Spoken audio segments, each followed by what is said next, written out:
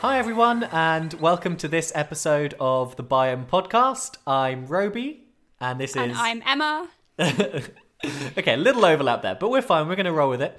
And today we're going to talk to you about a UK conservation story, the water vole crisis. That's a good way to describe it. Emma, what is a water vole and what is the crisis?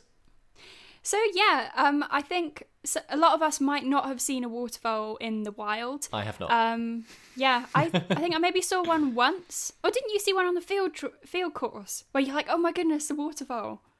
Oh yeah, but when I say I saw it, I saw a splash in the water, which was too small for an otter. See, that's the thing. That's what you're likely to, if you do see one or hear one, it's likely to be kind of that splash in the water.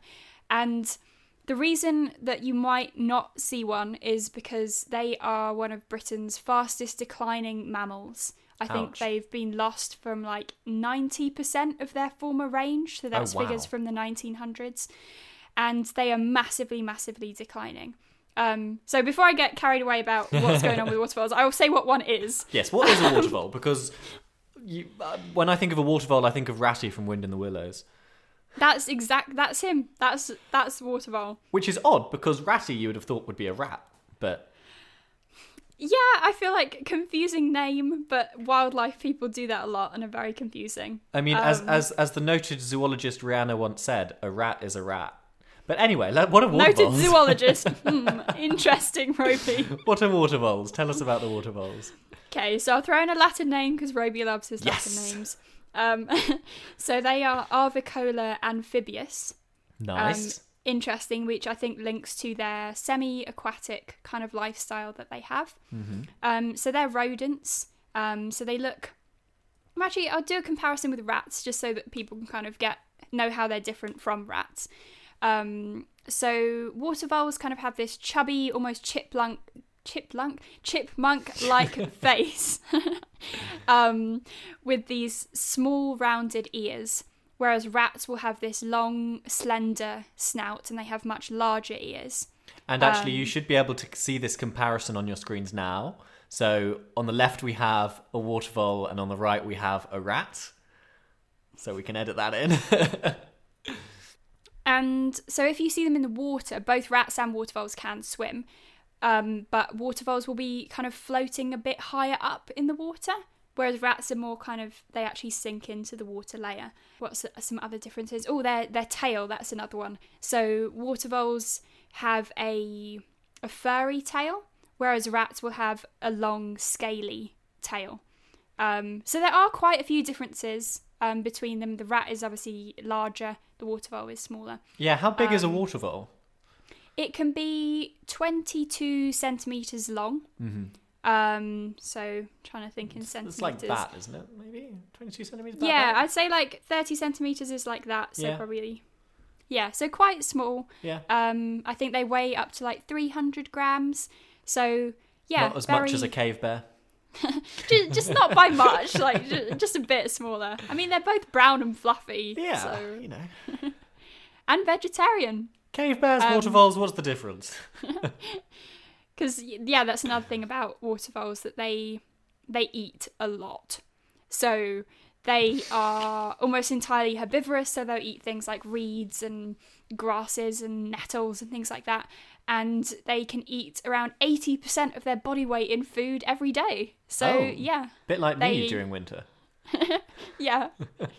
Just nibbling on a bunch of reeds in your garden. Yeah, that's what I'm about. So, water voles, the name is fairly self-explanatory. They're voles which are about water. That's kind of where they go.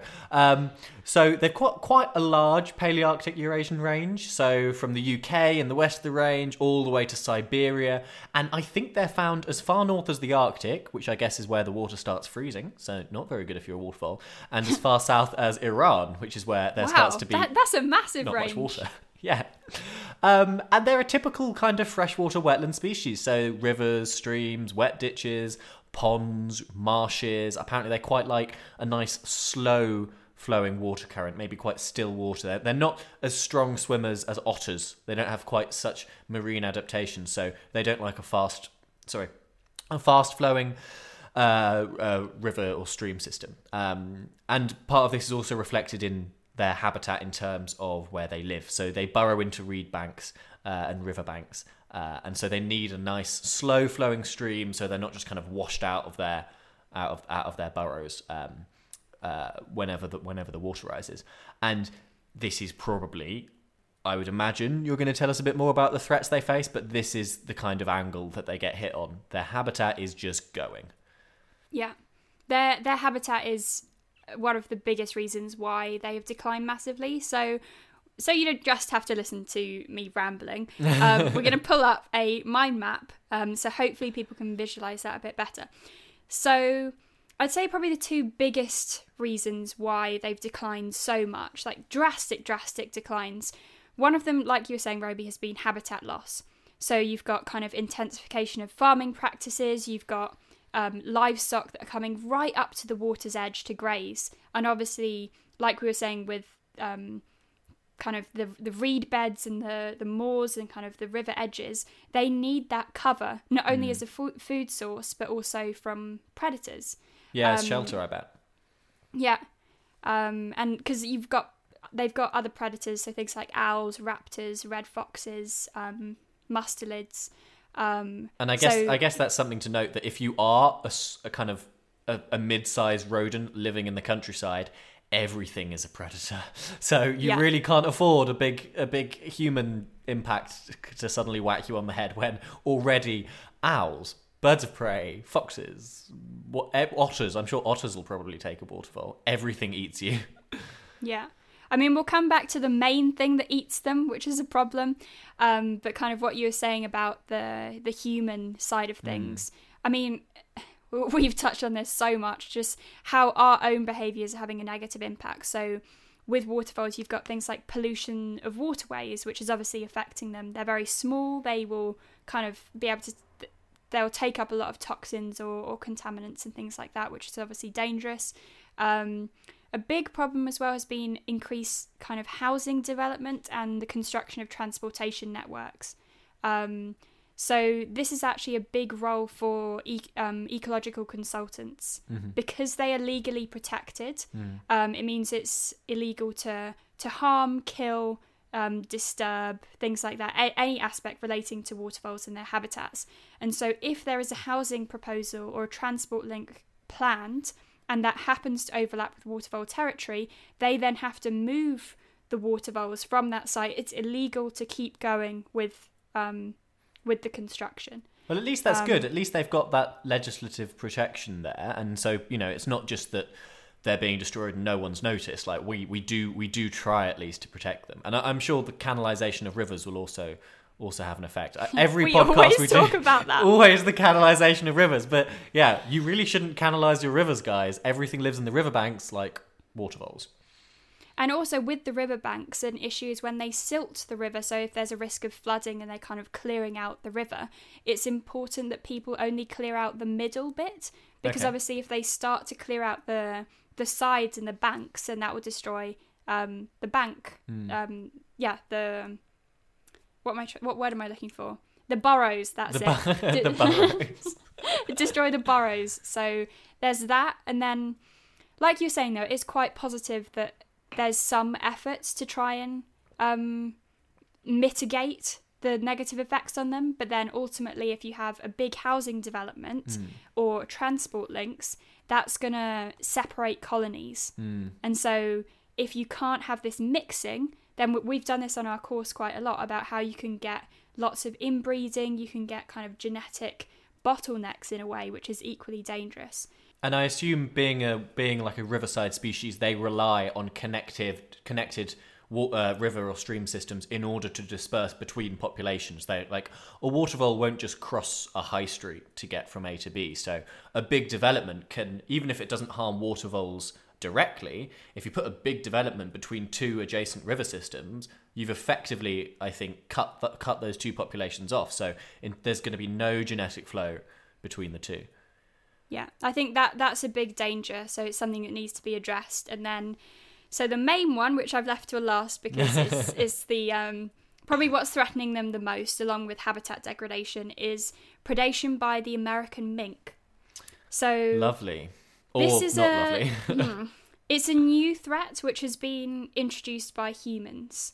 Right. So they were brought in from North. So this is the mink, not waterfalls. The American mink were brought over from North America. Funny that. To be, I know, crazy. I would have never have guessed. To be part of the fur industry. So it's these massive fur farms with American mink, and they were either released or escaped. And because they're not native, before, the water voles were able to, if they were being attacked by a predator, they could just jump into the water, and that was their means of escape. Or they could go into their burrow, and things like red foxes, badgers, they can't follow them. But the thing is, with American mink, they're very small. Like, you've seen what a mink looks like. It's kind of very slender, kind sausage-like of almost. Yeah. Cross between, like, weasel, sausagey looking. But sausage they with can... teeth. Yes, exactly. And these sausage-looking things, especially the females, are small enough. So they're strong swimmers, so they can follow them into the water, and also they can follow them into their burrows, so they can decimate population. Because there's nowhere for the voles to go.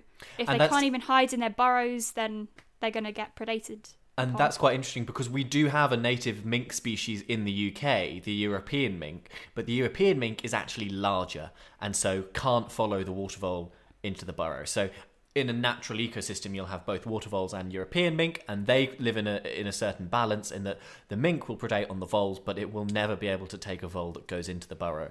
The American mink shakes all that up because it's small enough to go into the burrow, and so the system becomes unbalanced. Yeah, and that's a... I mean, we're going to touch on this more in other podcasts, but about invasive species and kind of people... There's been a lot of controversy about controlling mink numbers, sort of by catching or trapping, sometimes killing them as well. Because obviously, say, animal rights groups or activists will be like, oh, but you're taking another animal's life. How is that justifiable? But then it has to be a balance because we've brought them in and it's now decimating ecosystems. So... in my mind, I kind of feel like that's a time for us to step in and intervene. I would say that it is justifiable. I'm going to go out there and say that. As, a passionate zoologist, I think that if the option is, okay, we don't control the mink and the invasive mink and we let them live, we risk losing an entire native species. American mink are not endangered in their native habitats in North America. They're doing absolutely fine there. They are a plague here on native species, and this isn't some kind of weird, we need to protect British species, like, not at all is that's what I'm saying. But when you have a native species getting underneath these massive declining pressures, we risk losing much more than we understand, and so I think we have a responsibility to control American mink, which are our own fault that we have unleashed on the ecosystem. Yeah, no, I fully agree, and I think that's a really good point, saying how we don't fully understand the effects that things can have on an ecosystem. So that is part of the reason why we need to conserve water voles as well, because we don't fully understand what the effect is going to be if they do go extinct. So I think someone put it really nicely. It was someone from the Essex Wildlife Trust, I think, saying that it's like wildlife Jenga.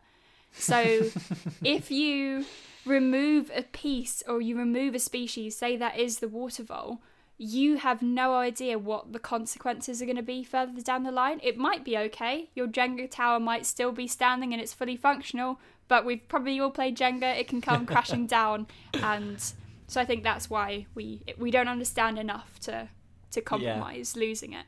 And I mean, the thing with the water voles, you've the two things which should spring to mind immediately, not being an expert on water voles, is, okay, well, if you lose the water voles, then you lose a substantial food source for owls, kestrels, falcons, buzzards, foxes, badgers, otters, and all of those species are under their own pressures and really can't afford to lose a food source, especially in times like winter. And also, if they have this effect of, burrowing into riverside banks, and they also have this effect of controlling riverside vegetation, then I'd worry that the health of our rivers would be threatened by overgrowth of the banks, which might, I don't know, destabilize them. I'm not an expert, but those are the kind of impacts that you might expect to see. So obviously, this is quite a serious issue. Is work being done on it? How are we? What's our response? What are we doing? So luckily, this is quite a positive side of things, that there has been quite a good response to water vole conservation. And I don't agree with this side of conservation, but if something is cute and small and fluffy and gives you that awe factor, then people are likely to care about it. And luckily for the water vole, it is one of those cute and fluffy things, ones that people do. They are charismatic and people want to conserve them. So I'll sort of start small and then go bigger. Why not? So kind of with individuals, I could start with kind of what you could do as an individual and what individuals are doing. So there's loads of surveys now that you can be a part of. So you can be a water vole surveyor, which I think would be pretty cool. I think we should do that, Roby. Yeah, let's do it. So that's usually with the local wildlife trusts, and there's also a large-scale monitoring program called the National Water Vole Monitoring Program. Ooh, I love something like that.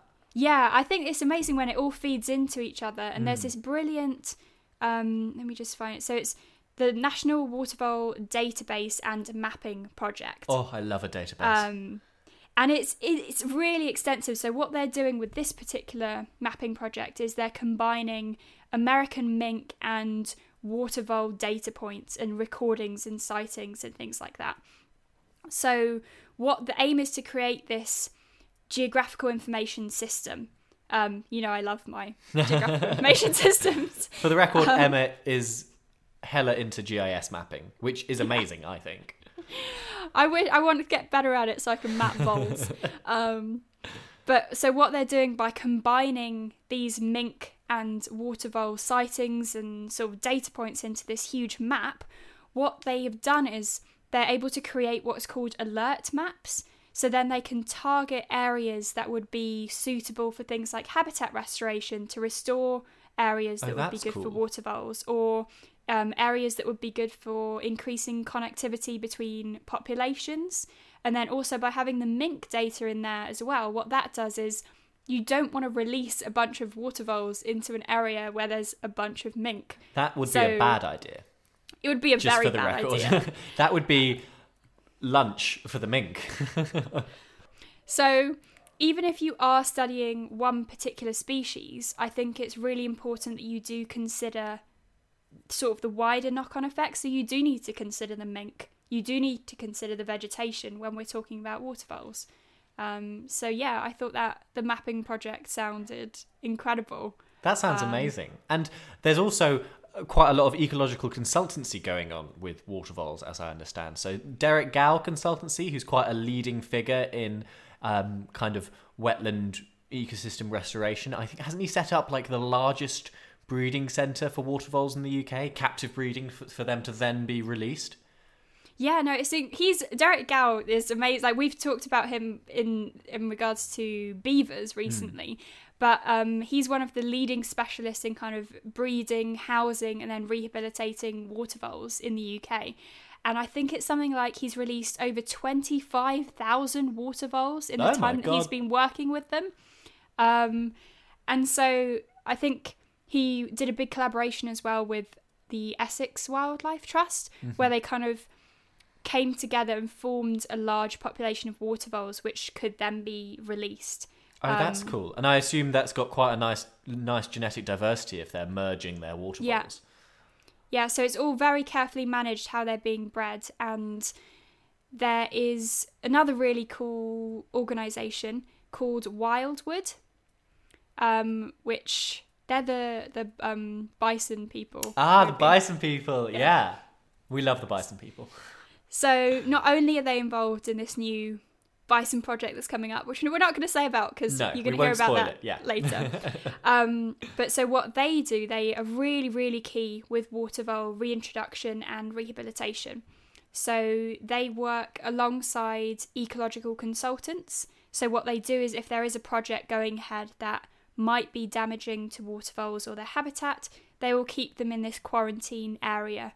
And so they've got the perfect kind of enclosures for them, everything they need. They have thorough health checks and things when they arrive. And if they do end up having to stay longer than anticipated, they will use them to be part of their captive breeding program. So that's cool. That's good. Yeah, I think it's amazing because they're just building up this kind of source of water voles that can then be released once the habitat becomes suitable. So they are doing some really, really, really great work, and they offer training courses and things like that. It's not just them, it's kind of engaging the wider community to be part of it as well, with surveys and things, which is that's fantastic. I love a nice integrated, well organised, well thought out conservation project which deals with both habitat and the animals and genetics and make sure that's all good. I love that. Because, you do hear stories about conservation gone wrong. Like the Italians tried to reintroduce lynx in Gran Paradiso, and they introduced 2. And they were both male and they were both brothers. So that didn't work. But it looks like these voles have got some really good people behind them and some really good work behind them. So that's probably quite a nice positive place to wrap up on this one, do you think? Yeah, I think there's a lot more that people are doing on voles. Like, I'm sorry if I haven't given everyone credit for all the awesome work that they're doing with voles. But well, as usual, we'll share the links to where we got this information from. And there's some really, really great resources about water vole conservation. And you can be a part of that as well. There's a big scheme of, if you see one, it's important that you kind of map it and you can take a picture of it or report it where you saw it. And that's vital data for kind of the future of their conservation. So yeah. And you can probably get involved with that through your local wildlife trust. Yeah, a lot of wildlife trusts are doing that. Yeah. The other place is NBN Atlas, which is a very good place, which I use quite a lot for research in order to find where recent sightings of species have been. That's a really cool asset and resource as well. Thank you very much for listening to this episode of the Biome Podcast with me, Roby, and Emma. And so if you want to stay up to date with what we're doing with podcasts that are coming up, you can look for the Biome Podcast on YouTube and at Biome by Grizzly on Instagram. And then also we'll be posting stuff about various cool research topics as we're making these podcasts. So we are Emma Hodson Wildlife and Roby Watkinson Wildlife on Instagram. Yeah. So, thanks so much for listening, and we will see you next time. See you next time. Bye.